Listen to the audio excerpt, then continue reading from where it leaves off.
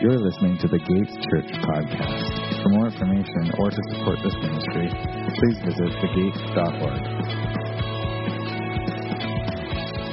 Speaking of reconciliation, who here is looking forward to rekindling your relationship with spring and summer? Yeah, I am as well, because I'm kind of done with winter. And yes, it has its own beauty, and thankful for the day, stuff like that. But I want to become friends with the grass and the warmth again. Because winter's getting kind of annoying. I'll tell you a story about winter and why it's annoying for me.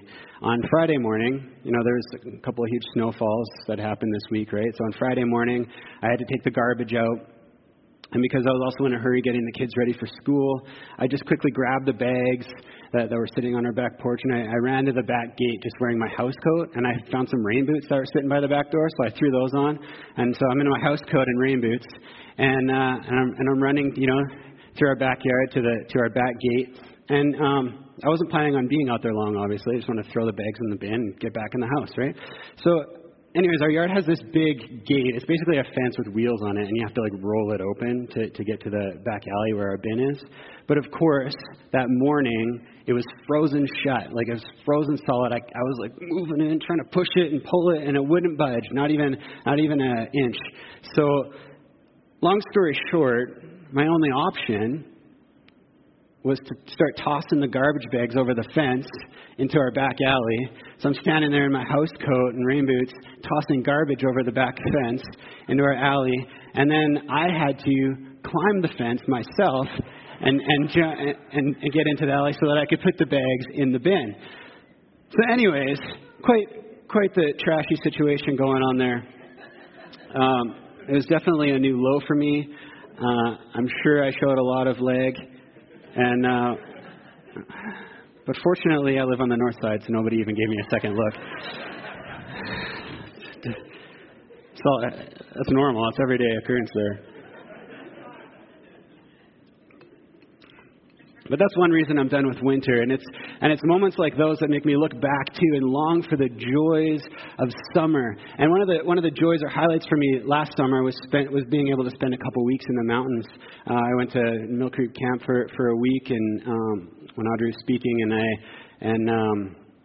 and we went camping as a church as well, and I was able to, those moments were amazing, and I really enjoyed them. And to be honest, I don't do that enough. I don't go enough into the mountains, but when I do, I really enjoy it. The serenity, the scenery, the vastness and beauty of walking through a forest trail or staring out on the edge of a cliff, seeing the tops of trees resting beneath a blue sky, sitting around a campfire, listening to it spark, and then listening to the chatter of birds and squirrels in the distance. There's nothing like that, right? It's an incredible experience when you're there. And I don't know if you guys feel this way, but how it is for me, anyways, when I go into nature, when I'm walking through a forest or I'm standing at the foot of a mountain, there's always this juxtaposition of feeling an immense peace and restful serenity. But also at the same time, there's this healthy dose of fear and humility in the midst of something so vast and unknown. And it's a crazy feeling. And I think one of the reasons that I still get that feeling of awe and wonder and even reverence each time I go is because I don't go that much. Because I don't see it every day. Living in the city, I forget how beautiful and grand it is when you go into nature. So I don't usually take it for granted when I get there. I really enjoy it. And that reminds me of one time my family and we went to Maple Ridge to visit Audrey's sister and her family. And behind her house, there's this creek bed.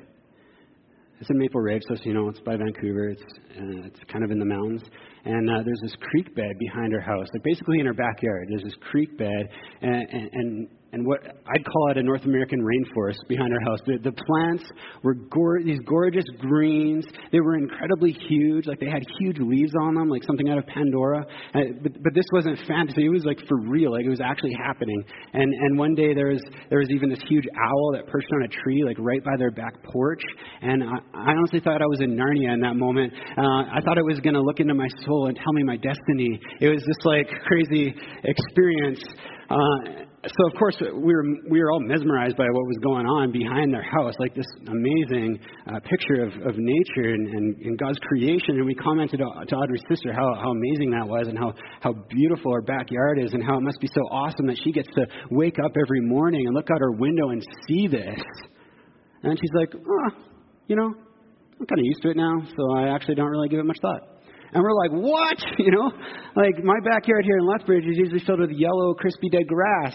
Like I'd love to have a rainforest in my backyard to look out to as I sit on my porch and sip my coffee in the morning, But I get it though. I get her nonchalantness in that moment, because that's what happens, right? When we see or hear something all the time, even something incredibly spectacular, it can become normalized, and then it can start to lose its flair, and then we end up taking it for granted. And sometimes we even become bored or discontent with it, and we start looking or longing for something else.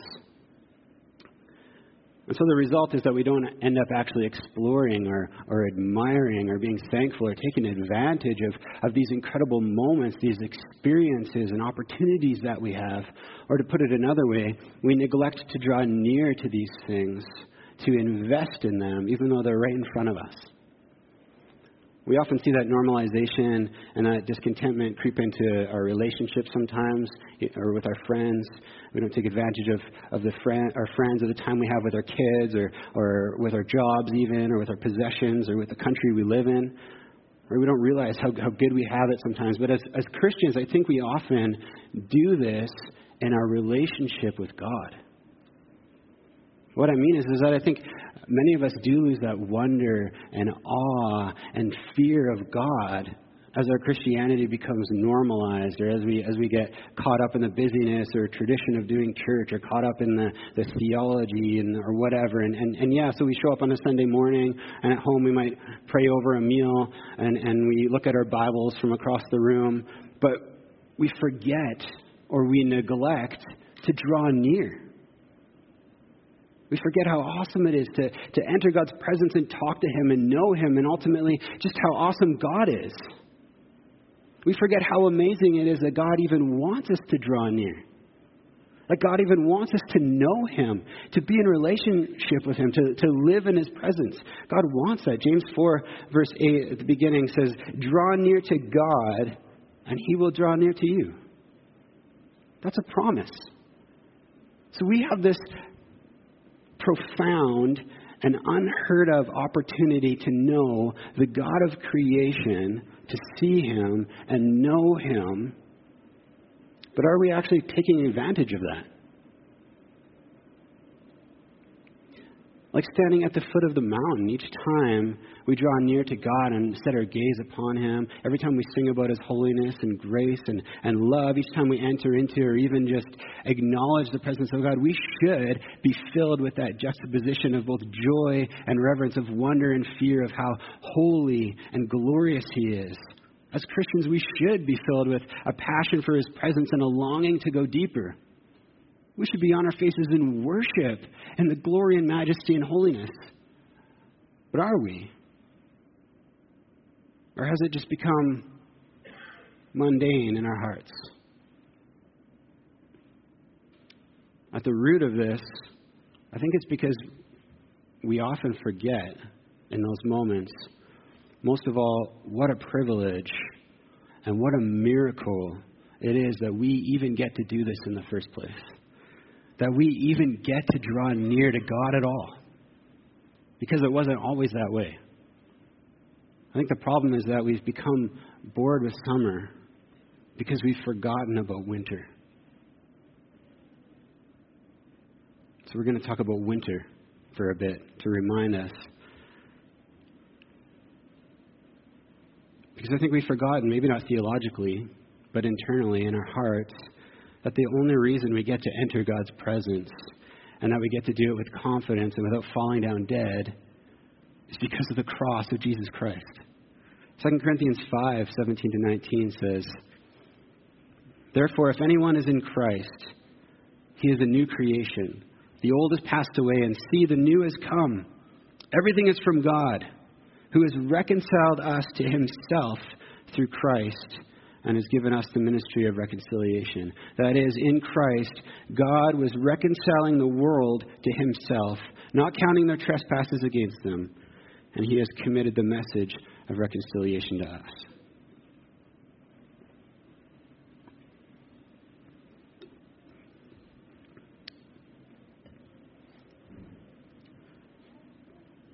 So it goes without saying, but I'll say it anyway, that if we had to be reconciled with God and restored to God in our relationship and right standing with him through Christ, that means, obviously, it wasn't always that way. That we were once estranged to God as well, right? Because of our trespasses, our sin. And again, what did we learn last week specifically? That good news that Jesus took our sin upon himself. We have forgiveness of sins through the cross. But I think it's important for us to realize that it's not just about being personally forgiven of sins. The deeper problem with sin is that we were created to dwell with God. We were created to dwell with God, but sin destroyed that. It estranged us from God, made us orphans to God, made us enemies of God. No one could stand in God's presence. In fact, back in Jesus' day and before that, the manifest presence of God was actually inaccessible to everyone except for one person. For one day, each year, and only in the inner room of the temple, and even then, it wasn't God's full presence. Hebrews 9 verse 7 says, "But only the high priest entered the inner room, and that only once a year, and never without blood, which he offered for himself and for the sins the people had committed in ignorance." So only the high priest of Israel could enter into the presence of God. And only once a year. And only with the blood of a sacrifice. And so he did that on behalf of all the people. They had to vicariously have the presence of God through one person. I want to read you a description of how this all went down. Just so we get the big picture, because it'll help us understand in a bit. So within the holy place of the tabernacle, there was an inner room called the Holy of Holies, or the most holy place. It was a most sacred room, a place no ordinary person could enter. It was God's special dwelling place in the midst of his people. During the Israelites' wanderings in the wilderness, God appeared as a pillar of cloud or fire in and above the Holy of Holies. But a thick curtain separated the Holy of Holies from the holy place. The curtain, known as the veil, was made of fine linen and blue, purple, and scarlet yarn. The word veil in Hebrew means a screen, divider, or separator that hides. What was this curtain hiding? Essentially, it was shielding a holy God from sinful man. Whoever entered into the Holy of Holies was entering the very presence of God. In fact, anyone except the high priest who entered the Holy of Holies would die. Even the high priest, God's chosen mediator with his people, could only pass through the veil and enter his sacred dwelling once a year, on a prescribed day called the Day of Atonement. Even as the high priest entered the Holy of Holies on the Day of Atonement, he had to make some meticulous preparations. He had to wash himself, put on special clothing, bring burning incense to let the smoke cover his eyes from a direct view of God, and bring blood with him to make atonement for sins. So there's a lot that had to go on for one person to enter into the kind of presence of God, right? And I think being that high priest, just imagine being that high priest. I think that would be like the greatest and most wonderful experience ever, but also at the same time, the scariest experience ever, right? There's that juxtaposition, right? There's actually this false idea or rumor that's always going around, and you may have, concerning that, and you may have heard it, that they used to supposedly, I think it's false, supposedly they used to tie a rope to the high priest before he went into the Holy of Holies, just in case he did drop dead, so they could, pull his corpse out, because of course they can't go in after him, or they would die too, and then over time you'd have a big pile of corpses in the Holy of Holies, which isn't very sacred. So you didn't want that. Anyways, supposedly that happened but there's no tangible evidence of that rope idea I know of. But at the same time, it's incredibly plausible, because when you look through the whole Bible, any person, whether it's John in Revelation, or Moses on Mount Sinai, or in the desert, or the priest of Levi carrying the Ark of the Covenant, or burning incense at the temple, or the prophets, every time someone even barely touched or caught just a glimpse or vision of the presence of the holiness of God, what happened? They were overwhelmed by the glory of God. And they were overcome in their sin. And some would even die. For example, in his presence, Isaiah cries out to God that he's a man with unclean lips when he's in the presence of God. In Ezekiel 3:15, Ezekiel writes that it took him 7 days to recover from his vision of God. 7 days. And he just had a vision of God. As Andy Bannister once tweeted, when people in the Bible are given a vision of God, they respond by falling on their face. So the point here is that the veil that was set up between man and God in that temple is a sacred and powerful thing. It's showing us and reminding us that the holiness and righteousness of God is inaccessible to sinners. God cannot look upon evil without doing something about it. That's his nature. So the Holy of Holies is God's way of dwelling with his people while simultaneously protecting them from his judgment. And on that note, we have to understand then that God didn't hide himself behind the curtain for his sake. Okay? It was for our sake. It was for his people's sake. God isn't afraid to be around sin. Sometimes we get that backwards. We think, oh, God can't be around sin. God is not afraid to be around sin. Sin is afraid to be around God. Sin cannot stand in the presence of a holy God because God cannot simply excuse sin or pretend it doesn't matter. That's why we often try to hide our sins from God, right? Because innately we know that. So we try to hide from God when we sin. Simply put, sin angers God. It makes us enemies and strangers and orphans to him. And it makes us subject to his wrath. I said it. Wrath. I don't always talk about wrath because I think we all have different ideas or opinions of what that word means. I was doing some research at home this week, and I have these sticky notes with different reference words that I have sticking out of all my theology books and out of my Bible and stuff, so I can go back to them for information or verses or quotes or whatever. They're basically bookmarks, right? And there was one sticky note that was sticking out of one of my books, and I had just written one reference word on it for me to turn back to when I got to that part of my sermon, and the word written on it was wrath. Wrath. And my 10-year-old son Liam walks by. He looks down, reads the note sticking out of the book, and then he looks at me with a disappointed rebuke, and he's like, Dad, that's not a good word. Fair enough. He's not wrong, right?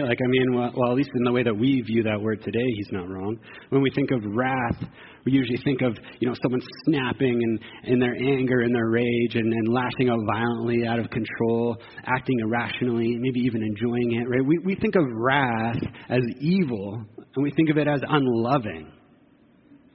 And it can be. When we act out as humans and we act out in our wrath, it definitely is.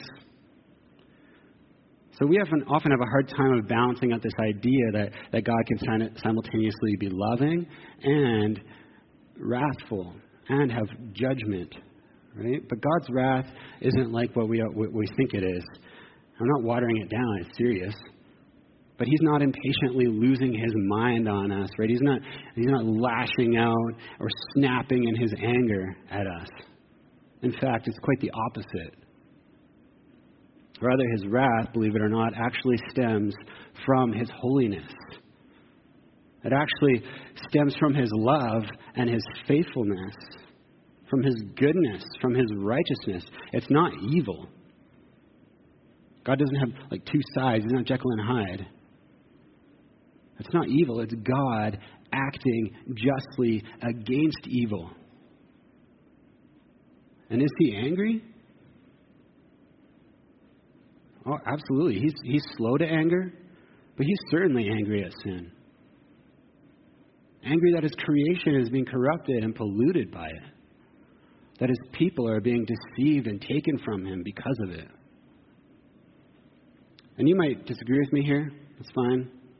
You might disagree with my next point too. That's your prerogative.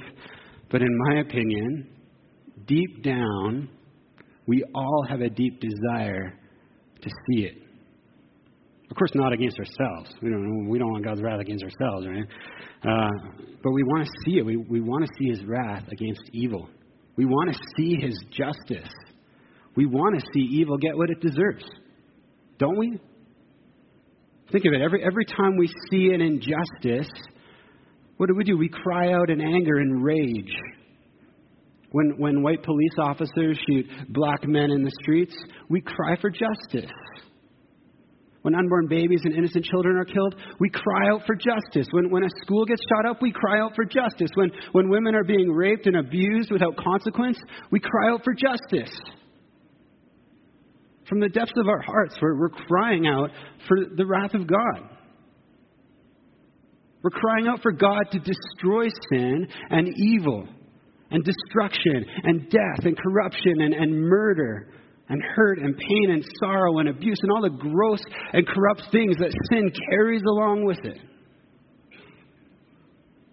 So yes, I don't think we often realize it, and we don't often want to admit it because it sounds so harsh. But we want to see God's wrath. We want to see him enact justice and remove evil and remove sin. And he does. And on the day of the Lord, we'll see it in full. So the underlying problem here isn't the wrath of God. God's not being mean and dealing with sin. The truth is that in actuality, God wants and desires to dwell with us, to be reconciled with us and to have peace between us and him. And he's faithful to his promise of doing that. But on the other hand, God is just. God is good. God is holy. So he can't let the works of sin go unnoticed or go unpunished. And neither can he allow sin to enter into his corrupt or enter in and corrupt his coming kingdom. There's no room for it. Something has to be done about it, something eternal, something sure before restoration can happen. And also, in my opinion, he wouldn't be a good or loving at all if he just, wiped sin under the rug. In that case, he'd be condoning and welcoming evil, right? All sin doesn't matter. I'm cool with it because I'm a nice guy. That would be God denying his own nature. We wouldn't honor or celebrate a judge in our court system who did that, would we? Right? A judge who lets criminals walk free because the judge is always in a good mood or because he or she is biased or whatever. Right? We wouldn't celebrate that. No, it would be the opposite. They'd lose their office if they did that. Or at least they should, because that's not justice, right? That's not right. That's not good. So again, we have to understand that God, who is just and good and right, he didn't hide himself behind the curtain for his sake. It's for our sake, to protect us from his judgment, to protect us from his wrath. And again, in the same vein, we have to understand that God isn't afraid, again, to be around sin. Sin is afraid to be around God. Because God desires to deal with sin. So the problem there is how can we as sinners obtain peace and reconciliation with God without being condemned and subject to his wrath? Or rather, how can God restore us to himself or restore us to his presence without denying his nature and condoning sin? Darrell W. Johnson, he's a professor at Regent College. He writes, "We in our time ask, how can God be good if God does not accept everyone?" That's the question we're always asking. How can God be good if God does not accept everyone? But the question that biblical authors ask is, how can God be God if God accepts anyone? Because our sin and God's essential character create a huge problem for us, but also for God. God's essential character demands that something be done. But what? But what?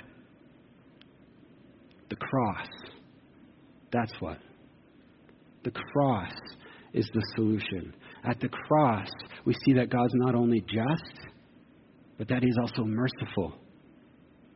In fact, the truth is that his mercy and faithfulness far outweigh his justice. So much so that throughout history, God has continually withheld his wrath in the name of mercy more than he's acted on it. In his mercy and love, he even made a covenant promise that he'd restore us from it. And ultimately, in his mercy, he did that. He decided to take his wrath upon himself. Jesus, the Word of God, made flesh, the fullness of God, did that at the cross. Do you see how amazing that is? He took it on himself. He took on wrath so we could be covered in his righteousness and made right with God. Romans 5:8-9 and verse 16 says this, "But God proves his own love for us, and that while we were still sinners, Christ died for us." We read that last week. But it continues, "Much more than," told you there's always much more. "Much more than, since we have now been declared righteous by his blood, we will be saved through him from wrath." And the free gift is not like the result of that one man's sin of Adam. For the judgment following one trespass brought condemnation. But the free gift following many trespasses brought justification. The free gift, the cross. Jesus not only freely forgives us of our sin at the cross, but he also justifies us. He covers us in his righteousness. We sang that earlier. He didn't just forgive our sin, but he covers us in righteousness. Makes us right with God. And why would he do that? So that we can see and know God. So that we can approach God with boldness and without fear of condemnation. So we can approach him no longer subject to his wrath, but subject to his glory and blessing. We've been taken from here to here through the cross, right? As Romans 8 verse 1 declares, "There is therefore now no condemnation for those who are in Christ Jesus." At the cross, Jesus' blood proclaimed and sealed us with God under a new covenant, a covenant of grace. Are we starting to get how amazing it is that we even get to know God at all? What a privilege it is. Because it shouldn't be that way. We don't deserve it. But yet at the cross, Jesus whispers to us like he does to the repentant criminal hanging next to him, "Today you will be with me in paradise." Today you will be with me in paradise. And what happens next? After he promises that, the symbolic proof, the veil, the curtain of the temple is torn in two. Because God no longer has to hide his face from us. His wrath over our sin has been appeased by the perfect sacrifice of the blood of the Lamb. Now we're no longer enemies with God, but at peace with God. Colossians 1:19-20 says, "For in him, in Jesus, all the fullness of God was pleased to dwell, and through him to reconcile to himself all things, whether on earth or in heaven, making peace by the blood of his cross." That's what Jesus did for us. How should we respond? Jesus' blood gives us free access to God. A God we were estranged from and separated from. Now we get to know him. So how should we respond to that? Well, I believe Hebrews 10:19-23 gives us a clue. It says, "Therefore, brothers, since we have confidence to enter the holy places by the blood of Jesus, by the new and living way that he opened up for us through the curtain, that is through his flesh, and since we have a great priest over the house of God, let us draw near with a true heart in full assurance of faith, with our hearts sprinkled clean from an evil conscience and our bodies washed with pure water. Let us hold fast the confession of our hope without wavering, for he who promised is faithful."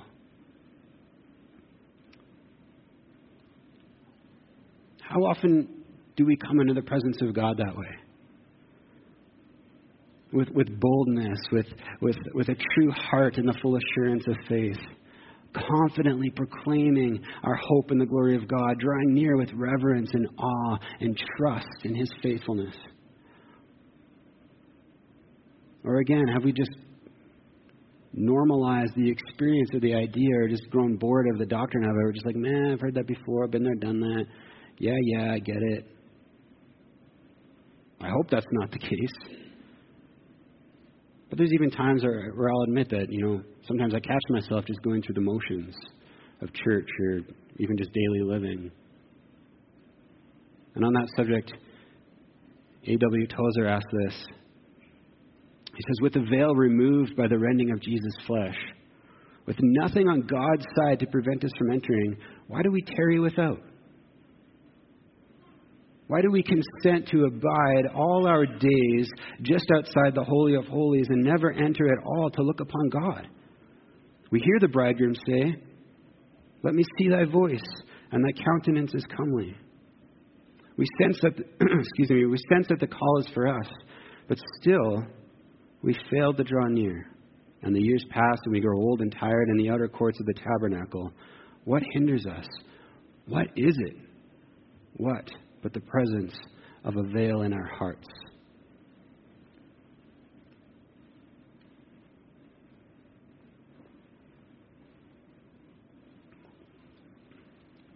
Jesus opened the way. He is the way, the truth, and the life. So what's keeping us from going in? What's keeping our heart veiled? What's preventing you from taking full advantage of entering into the presence of God? You have to ask yourselves this. I don't know your heart. Fear of the unknown, maybe our guilt or our shame, an unwillingness to surrender maybe, our self-righteousness, our lust, our despair, or doubt, or apathy. Maybe you're just waiting for someone to create the perfect atmosphere or experience of God's presence for you. What is it? Examine your hearts. What's keeping you from entering in? And this practice isn't so that we can fix ourselves or anything. We can't fix ourselves. But rather so that we can yield, receive, and trust in the work of the cross where Jesus already carried the burden of those things for us. So that we can come to the foot of the cross and repent, confess, lay down our burdens and our shame and our sin. And then, as A.W. Tozer writes, to reckon them crucified. Not just doctrinally or theologically, but honestly, humbly, and truly. As James 4:8, the whole verse says, draw near to God, and he will draw near to you. Cleanse your hands, you sinners, and purify your hearts, you double-minded. To draw near to God, we need to surrender our old nature to Christ. To let the blood of Christ have its effect in our hearts. To turn our hearts of stone into hearts of flesh. And this isn't always an easy process to have our old self stripped from us. Spiritually speaking, it can actually be painful sometimes. You might even feel like that criminal on the cross, hanging next to Jesus, admitting his sin. It's hard for us to admit our sin, seeing it all laid before us. But this process of repentance not only has us coming out the other side forgiven and made new, but more importantly and joyfully, we come out of it justified in the sight of our holy God. And again, this is incredible. This is incredible because God isn't an abstract idea or distant figurehead or philosophical concept. He's a person to be known. And Jesus has made him known and has also made it possible for us to know him. And God wants to be known. And because of the cross through Christ, we have full access, backstage passes, if you will, to hang out with the artist of creation. To live and breathe and rejoice in his presence. And his presence is peace. And his presence is abundant life. In his presence is joy overwhelming, as the psalmist says. His presence is our hope and our comfort in times of trouble. It's blessing, it's conviction, it's strength, and it's love, and it's light. So the encouragement and challenge to myself and to each of you this morning is to not take this for granted. Enter in through the veil. Enter in through the body of Christ. First of all, for salvation. If any of you are here this morning and you've never repented or believed in Jesus' name for the forgiveness of your sins, this is your opportunity. Jesus has made a way. Believe in his name this morning, and you will be saved. I'm not going to make you raise your hand or anything, but if you want to talk to someone as a prayer team after my message, that would love to talk to you and pray with you this morning. And for those of us who have already done so, let us then sincerely and confidently take full advantage of his grace and enter into the presence of God. Like a deer panting for water, I know that we long for it. We need it. We thirst for it. And it's there. He's there. Jesus thirsted at the cross so we wouldn't have to. If we're thirsty, drink of the living water. We don't have to wait outside the curtain anymore or vicariously experience God through a pastor or priest. My job isn't to experience God on your behalf. My job is to tell you that you can experience God and know him yourselves through Jesus Christ. He wants us to know him personally, spiritually, emotionally. And the cross of Christ made that possible. The cross of Christ reconciles us to God. So let's set our gaze upon him with full hearts, with awe and wonder, with repentance, with reverence and fear. As the psalmist writes, let's enter into his courts with thanksgiving and praise. And not just at church. Not just at church, but in and through every aspect of our lives.